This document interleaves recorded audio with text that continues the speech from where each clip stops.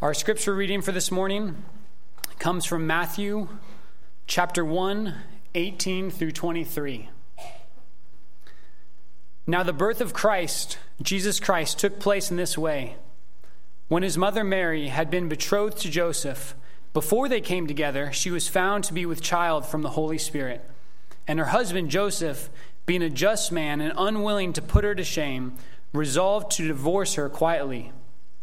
But as he considered these things, behold, an angel of the Lord appeared to him in a dream, saying, Joseph, son of David, do not fear to take Mary as your wife, for that which is conceived in her is from the Holy Spirit. She will bear a son, and you shall call his name Jesus, for he will save his people from their sins.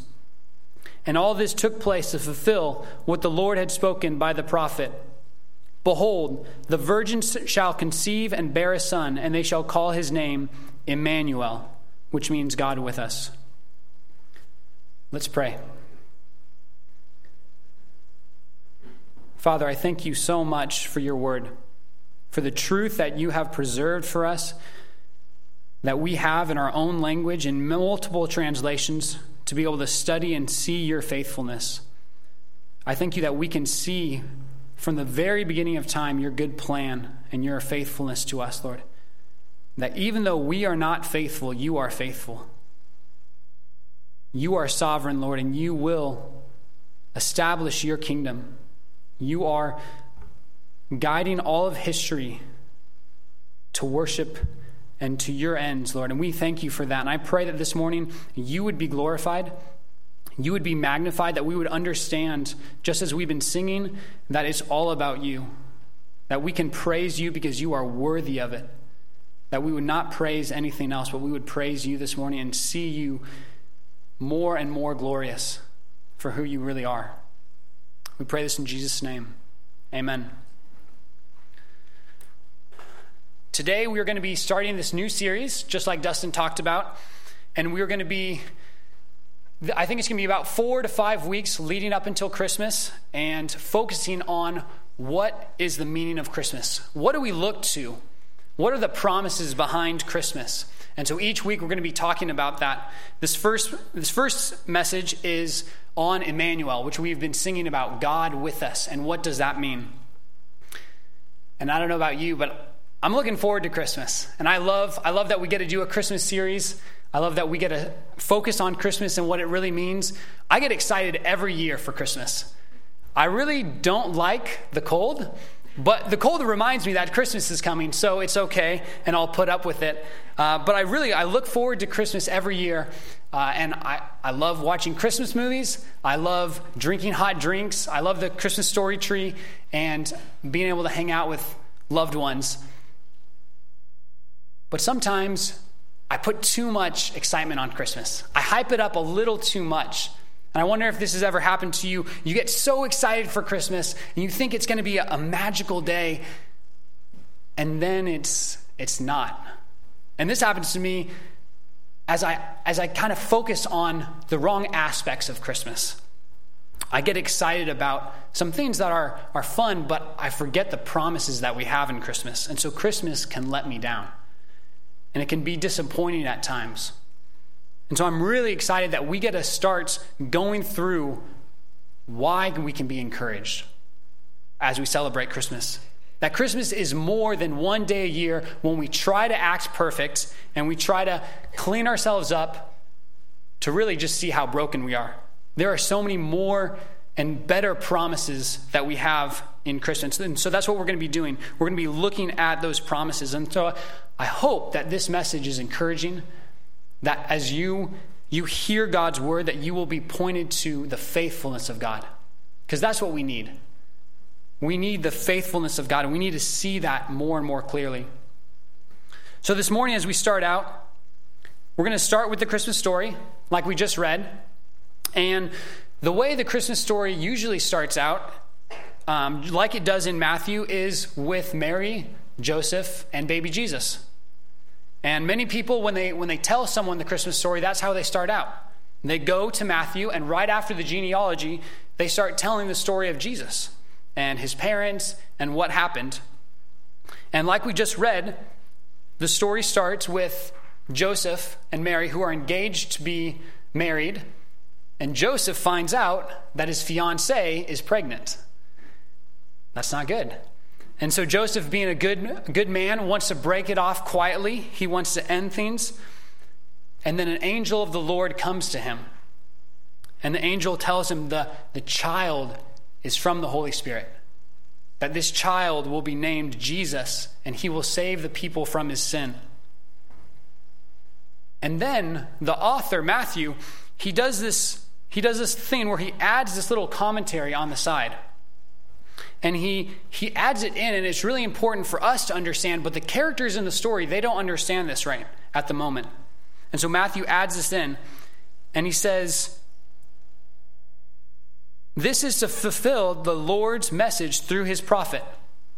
And he quotes this verse from Isaiah. It says, "Look, the virgin will conceive a child. She will give birth to a son, and they will call him Emmanuel," which means God with us. God with us. Okay, we just learned that Emmanuel means God with us. But what does that really mean? What does God with us really mean? And why is he saying it here? And I know for myself, sometimes as I'm reading through the Bible and I read little parts like this where it references the Old Testament, I'm like, okay, keep going. I just want to keep learning the story. And I can skip over it. And we don't focus on it sometimes. But what Matthew adds here is really important. His quote from the Old Testament is showing us, and it's showing the readers that would have been reading this at the time, that this story is happening in context. That this story is not just a story by itself, but this story has history. You see, there's excitement. There's something that's been building up until this point. We come to the story of Christmas sometimes, and the Christmas story is already kind of an old story, right? And so we think that's the beginning. But what Matthew is showing us is that there is so much more context. When we read the phrase, God with us, we think, okay, God with us, cool. What that means, though, for a Jew who would have been hearing this for the first time is incredible. God with us is a weighty thing that means something. And we can hear it and be like, cool, okay, good. Yeah, we know the Christmas story. But God with us is something that's huge. And for Matthew's first readers, the Jews, they would have been excited and also confused. God with us. How is that possible? What is that going to look like? Is it going to be like before? Is it going to be different? What does God with us look like? But I know I don't feel that because I don't feel the history as much. And like I said, I don't appreciate it. It's like, I wonder if you've ever had this when you're watching a movie and a character comes in and everybody starts clapping. And you're just thinking, okay, like that was random. And then he does something amazing and it's cool, but you don't really know what's going on and you don't feel the weight of it. And you're missing out because everyone around you is excited. And you realize there was movies before this movie. There's context to this story. There's something that other people know that I don't know. And this happened to me and Sarah a few years ago, or last year when the new Star Wars movie came out right around Christmas. It's the climax of the movie. I'm sitting there on the edge of my seat. It's the most exciting part. And Sarah just turns to me and says, like, who is that main character again? And I'm just thinking, you missed it. You totally missed it. This is not significant for you because you don't know who that character is and who his dad was and everything. And so I think that can happen to us too as we read the Bible. We can read it like that. We can read it as these little stories all throughout the Bible. And these little nuggets and a bunch of little stories that just tell us how to be a good person. We don't really know how it all fits together, but we know that there's some morals and that some of the stories are interesting and you hope the pastor talks about those stories, and then some of the stories are boring and you don't want to talk about those. But we miss the context. We miss what's going on. And if we miss the context, we miss what God is doing. You see, The Bible is not a bunch of little stories. It is one epic story. What God is doing from the very beginning to the very end is one story, and how he puts it together is amazing. And we need to see the thread. We need to see how God is faithful. Because if we don't understand the Old Testament, if we don't understand these prophecies, then we're just going to kind of rush through them. We're going to go over them like they're random words, wanting to get a moral out of it. And okay, that was a random part. Let's keep going on the story. I want to get to the part where Jesus flips some tables. And we don't see God's faithfulness. And that's what we need. Especially, I think, as American Christians, we can think that the Christmas story is kind of our story. We think that Jesus died for us Americans and that he came as a baby, and that's our story. But we miss out on the context.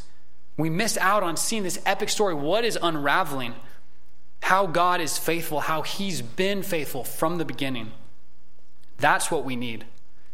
We don't need Christmas to be us and all of our feelings of nostalgia and thinking about good times in the past and trying to somehow conjure up good feelings for the present. We need to be reminded of God's faithfulness through Christmas. We need to look and see how he is doing an amazing work, that no matter what we're going through today, he is still in control. He is still faithful.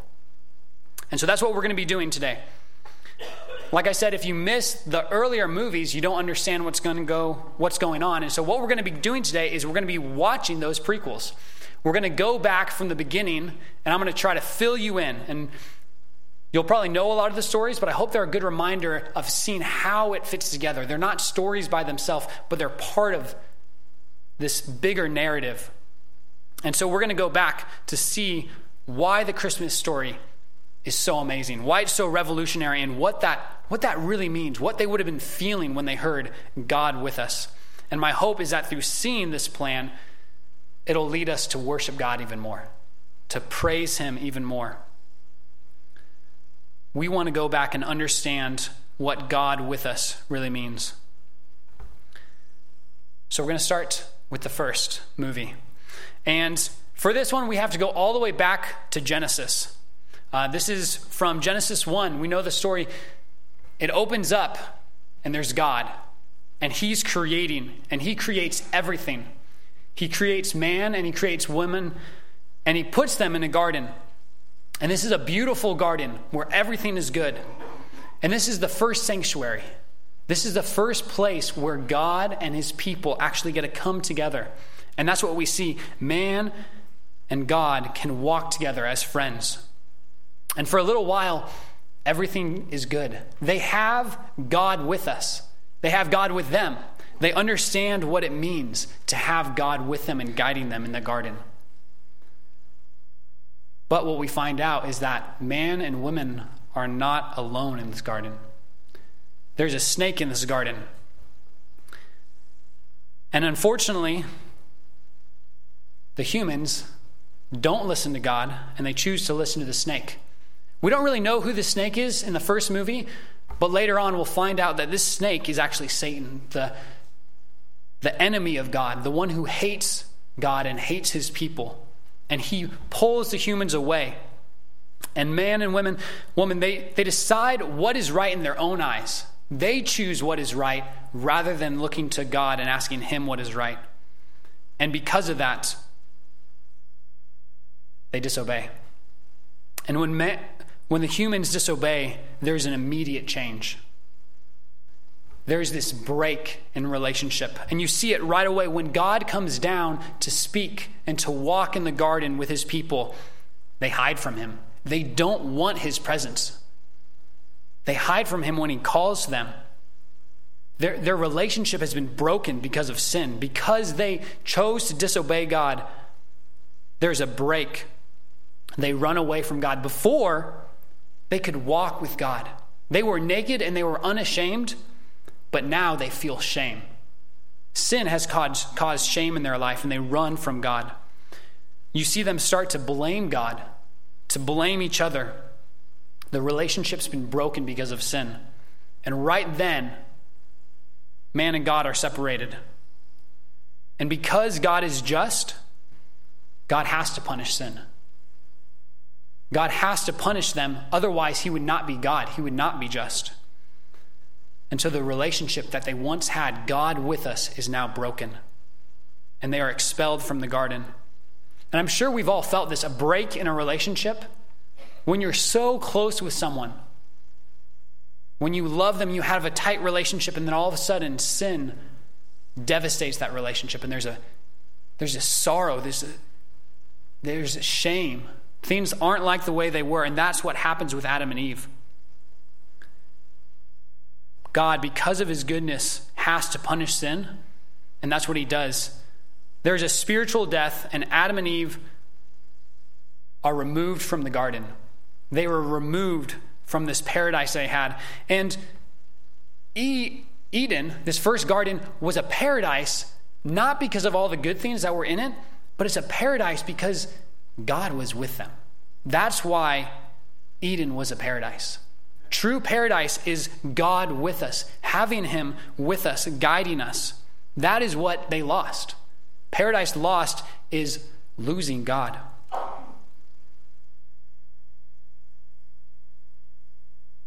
So the first movie comes to an end, and it's pretty sad. It's a tragedy.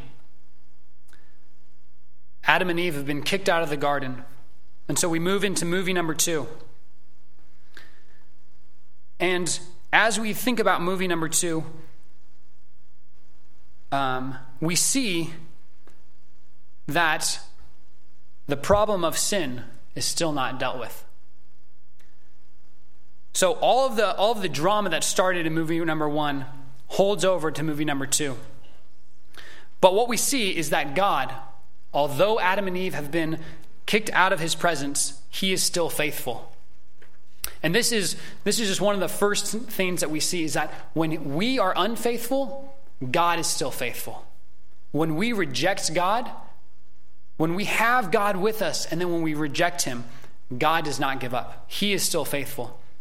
And so as we move along in movie number 2, it shifts focus.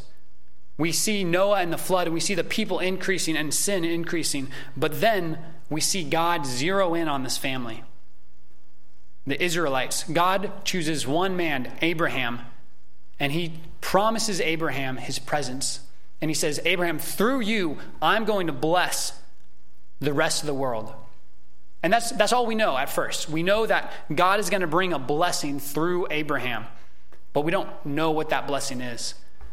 Later on, we find out that that blessing is Jesus, Emmanuel, God with us. God's going to bless the whole world through Abraham, and he's blessing them with his presence. And that makes sense, right? When you think about what could be a better blessing than having God.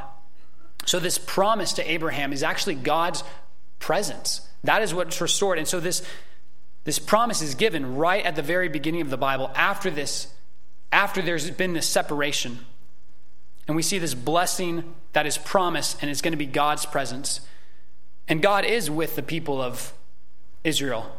He guides Abraham and the people of Israel, and they grow. And we see that when God is with this people, there are so many blessings. It's still not like what it was. They can't walk and talk with God, but there is blessings as these people are under God, as he is guiding them. The family grows stronger and bigger, and God fights for them. The people are taken away into captivity, and God rescues them with his hand. God is faithful. He is God with them. He guides them and shows them where they should go. And so we see God with us. He hasn't left. He hasn't given up. But it's been changed. It's different. And we can see that in the book of Exodus, chapter 19. We see that God comes down to speak with his people on a mountain. And so again, this promise of God with us, he's being faithful to fulfill that promise, and he comes down on a mountain. But it's so different than what they had in Eden. God with us is changed. Because of sin, because sin has been introduced and humans are sinful now, they're not as excited to see God. And so God comes down on a mountain, and it's a terrifying sight. God comes down, and the people are terrified. Moses goes up onto the mountain to speak with God, but he can't even see God face to face because of sin. And the Bible talks about how the people have to be careful. If they get too close to the mountain, they will die. Just think about that. God coming down, and you know that this God has saved you and rescued you, and yet he's terrifying. He's so glorious that you can't get too close to the mountain because this problem of sin still hasn't been dealt with. So on the one hand, the promise of God with us is a beautiful blessing. They're rescued from Egypt. The people are rescued and taken care of and provided for. But on the other hand, it's terrifying. As sinful people, they cannot go into God's presence. And so God with us is still not what it was in Eden. And so we see that there's this veil. There's this veil that has been put up between God and his people. As we keep going, we're going to pop in movie 3 and see how the story continues to go. And in this movie, we see that God is still faithful. As the Israelites are moving around the wilderness, God instructs them to build a tabernacle where he can come down and be in their presence. This is God's plan. He wants to be with his people.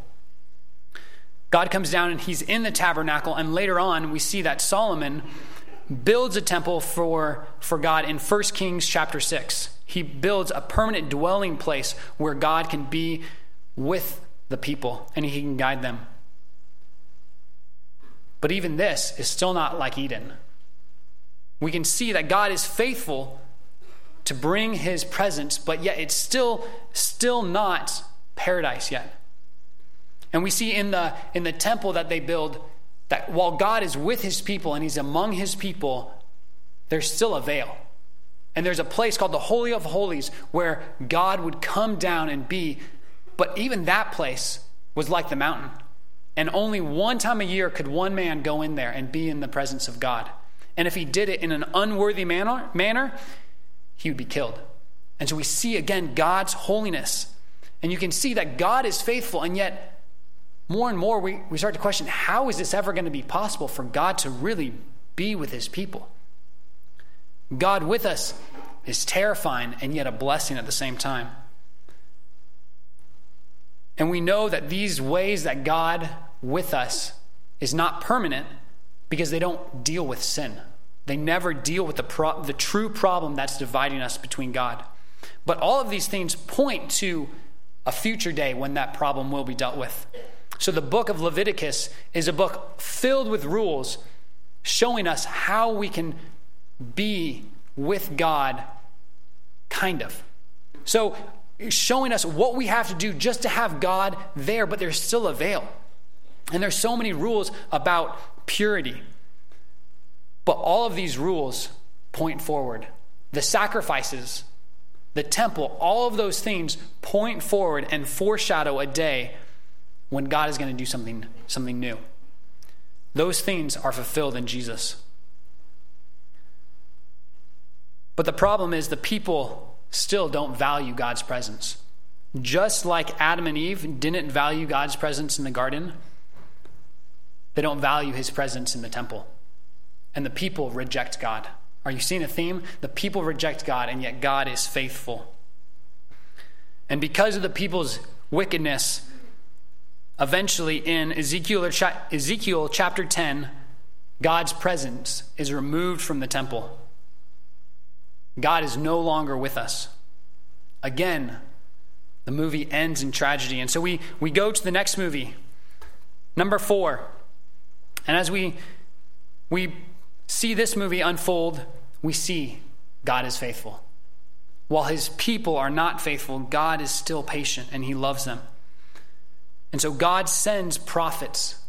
God is not absent. He sends his prophets to speak to the people, to call them back to himself, to call them back to worship him and be faithful to him. And these prophets warn the people that if you continue in your wickedness, there is exile coming. Destruction is coming. And the prophets predict that the people will be overtaken and removed from their homelands. Prophets like Jeremiah, Isaiah, Hosea, and Micah are faithful to preach God's goodness and his faithfulness and his judgment on them if they don't turn. But while they are preaching destruction, they are continuing this theme of the blessing that's going to come. And we see this destruction and yet hope in the prophets. Destruction and yet hope. And one of those prophets is Isaiah. And at first, when you read these, you don't see them maybe all together because it's subtle, this hope that is in there. But then when you put it together, you see this big plan that God has. And one of those promises is that, though it's from Isaiah, and as we see in Isaiah chapter 7, verse 14, Isaiah writes, "Therefore the Lord himself will give you a sign. Behold, the virgin shall conceive and bear a son, and shall call his name Emmanuel." So these promises are still here in the midst of the people rebelling, disregarding God, being unfaithful. God is faithful to his people and promising them hope. And the people hold on to these promises because destruction eventually does come. The people are carried off into exile at different phases, but eventually they're all taken off. And now they are again removed from God with us. And just when it seems like it can't get any worse, there's silence.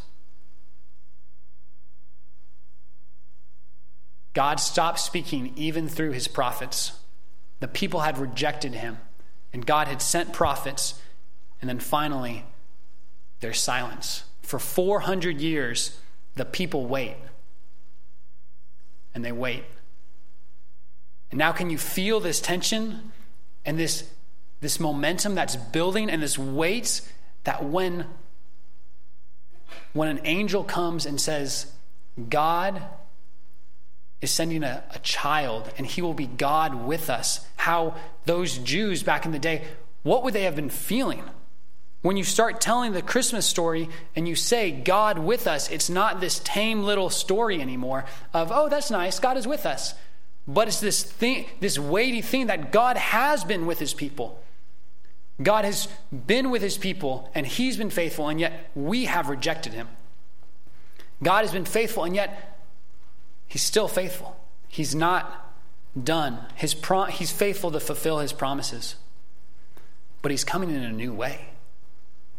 He's coming in a temple, but a temple in human flesh. Before, when the people of Israel couldn't get near the mountain or they would die because of God's holiness, now God is coming off the mountain to be with his people. This is amazing. This God that is so holy that can't be around sinful humans is now coming down as a baby. This is incredible. What does this mean? And John writes that in his gospel. He says, Jesus tabernacles among us. A tabernacle could move around, and yet it held God's presence. And that's what Jesus is. He's the new and better temple, come down to be with his people. We see that God is faithful. From the very beginning, his plan has been to be with his people. And Christmas is not the end of the story, but it's just a part of the story where it changes. Hope is introduced. After this period of silence, hope is introduced again. And what we see is that God's plan will be fulfilled. His plan from the very beginning has been to create a people for himself where he can be God with us. To create a people for himself that will worship him forever in a garden. We see this from very beginning, Genesis. God is with his people. He is walking and he's talking with his people. But there's a snake. And we see God is faithful all the way through until the very end. In Revelation, we see that God will fulfill his promises. The Bible starts in a garden and it ends in a type of garden where God is there and he is with his people. He has won the victory. You see, sometimes we can think that God was thrown off by sin, that he was frustrated that the snake came along and pulled his people away from him. That because Eden didn't work, he has to go to plan B. Guys, Jesus and this plan of redemption is not plan B. It has always been plan A. God is good, and he is creating for himself a people to worship him and be with him forever. And this is part of that plan. And we can see it from the very beginning. Christmas is that middle story where everything changes. And we can see God's faithfulness as we look to the book of Revelation to see this new garden where God will be with his people. In Revelation 21:3, this is what it says. And I heard a loud voice from the throne saying, "Behold, the dwelling place of God is with man. He will dwell with them, and they will be his people, and God himself will be with them as their God. He will wipe away every tear from their eyes, and death shall be no more. Neither shall there be mourning or crying nor pain any more, for the former things have passed away." God is faithful. He is doing a work to bring his people to be with him. And actually, more like God being with us. Because we have this idea that we will go up to heaven, but it talks about the new Jerusalem coming down. And that's another picture of God's faithfulness to be with us. I hope you can see this picture of how faithful God is and how he will redeem his people. But if we know the end of the story, if we know where it's going, if we know that God is going to be with his people, how is that possible? Again, everything that we've gone over, everything that we've learned so far shows us that God can't be with his people. When we looked at the story of Mount Sinai, where God came down on the mountain, we saw that if the people even got close to him, they would be killed because of his holiness and their sin. In the temple, people could only go in once a year. And if they did it in an unworthy manner, they would be killed. How can we have God with us? How is this possible? Adam and Eve showed us that the punishment for our sin is separation from God, separation from his goodness. The Bible is clear over and over again that we are all sinners. Just like Adam and Eve, we can blame them, but we know that we are also sinful. We are guilty of rejecting God. Our own consciences testify to the fact that we aren't a clean people. So how is this going to happen? How is this story that has been started from the very beginning going to end with God with his people? Because we know God is faithful. And it's because of Emmanuel.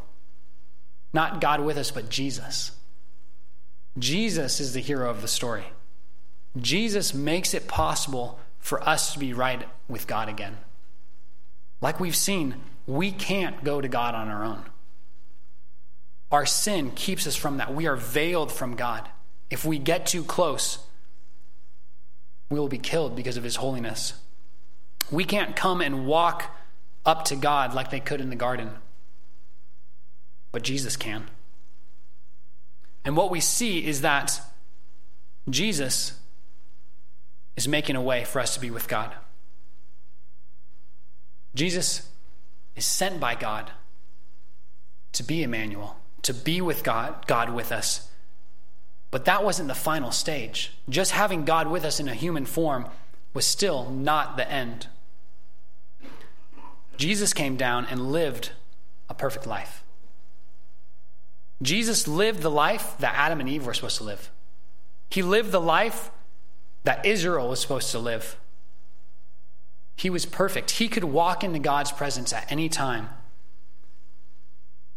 And yet, because of God's faithfulness, because of his good plan, Jesus was willing to give up his life for us. Jesus was willing to be rejected so that we don't have to be rejected. Jesus was willing to, on the cross, take the punishment that we deserve so that we don't have to be like Adam and Eve and feel that rejection, that break of the relationship. We can be restored. 2 Corinthians 5:21 says, "For God made Christ, who never sinned, to be the offering for our sin, so that we could be made right with God through Christ. Jesus is the perfect sacrifice, just like what we looked at in the temple, where they would make sacrifices, and the Holy of Holies, where they could only go in once a year. Jesus walked into the Holy of Holies to make a sacrifice for us. He laid down his own life. He was the sacrifice for us. Through faith in Jesus, we now have God with us. Through faith in what he has done, his sacrifice in our place, we can be washed clean. Something that could never have happened in the Old Testament with the laws of Leviticus, with the sacrificial system. Something that could never happen before has now been accomplished through Jesus. We are washed by his sacrifice. Jesus was rejected so that we don't have to be rejected. Hebrews 4:16 tells us this.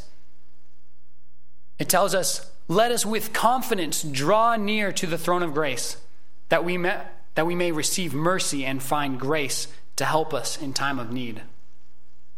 We can draw near to God now. Something that was unfathomable for the people of the Old Testament until Jesus has accomplished it for us. God's promises are being fulfilled. We can see throughout history that God is faithful. When his people reject him, when the people turn away and they are unfaithful, God is faithful. And that's the promise that we have in Christmas, that through faith, we can once again have God with us. You see, as we talked about, our sin separates us from God. And if we choose, like the people in the Old Testament, to continue to walk away from Christ and to reject him, we won't experience God with us. We won't experience God's goodness and the blessings that come. There's a warning to this, that as we see, God is holy. God cannot allow sin, otherwise he would be unjust. And when we reject God, when we say we want to choose what is right and wrong in our own eyes, like Adam and Eve did, then there will be a separation from God and his goodness. The new heavens and the new earth is a place where we will be with God, but we will be a people that has been cleaned by Jesus' blood. No one will be there without having been cleansed by Jesus. And so that's our warning, that we need to take this serious. God is not just a God that puts up with sin, that doesn't care about injustice, that overlooks the pain and the suffering. Justice will be satisfied. But thanks to God that we have Jesus to go before us, to pay that price for us, to make us clean so that we can be with God. That's God's promise. From the very beginning of Genesis to the very end in Revelation, we see that God is making for himself a people. He wants to be God with us. And how he does it is incredible. How he fulfills his promises shows his faithfulness. And God is the same yesterday, today, and forever. We can look to Christmas and be encouraged because of God's faithfulness, even with our lack of faithfulness. So I want to ask you a question. Have you forgotten God's faithfulness to you? Have you forgotten that he is not done working? That no matter what you are going through, no matter how hard life gets, God is still in control. He's not thrown off by sin. God is not up in heaven afraid of what's going to happen. That is the God that we can believe in and be reminded of in Christmas, that God is faithful. So no matter where you are at in your life, whether you're looking forward to Christmas or not, remember that God is in control. He is so good. If you've been waiting and feel like you're about to give up, I would encourage you to keep waiting. If you've not waited 400 years like the Israelites have, you can wait a little longer. God is faithful. We will see him accomplish his purpose. So I want to encourage you if you are feeling discouraged. And for those of you who know you have God with us, you have experienced that. You know what it feels like to be guided by the Holy Spirit, to be led by God, to have God actually tabernacle within us through his Holy Spirit. Then I want to encourage you, there's a big story going on that you have been invited into, and now we have a responsibility to bring others into that story. God is inviting us to remember his faithfulness and to be a part of bringing others, to help them see that the Bible is not a bunch of little stories about how to just be a better person, just how to be kind. The Bible is a story about God and him making a people for himself. And we get to invite people into that. We get to invite people into a relationship with Jesus where they can be completely forgiven, where we can have all of our shame and our guilt erased, not by being a good person, but by allowing Jesus to make us a new person. And so if you are a Christian, I want to encourage you, keep praying for your lost friends. Keep being a witness during the holiday season for those people that are far away from God. God is faithful. He uses us to bring others to himself. Don't give up. God is faithful. Let's pray. Father, I thank you so much that Christmas is such a good reminder. I thank you that we can look to the promises, not just once a year, but every week, Lord, every day we have your word to see that you are faithful. You have started something and you will fulfill it. We are just in the middle of this epic story, Father, and I thank you that we know the ending. We've been cleansed and we are waiting for the day that we will be with you in paradise. And I pray that we would fix our eyes, not on the things that we can see around us, but we would fix our eyes on you. That you would help us to love Jesus and the work that he's done, that we would worship you more and more as we see your goodness and your faithfulness throughout all of history, Father.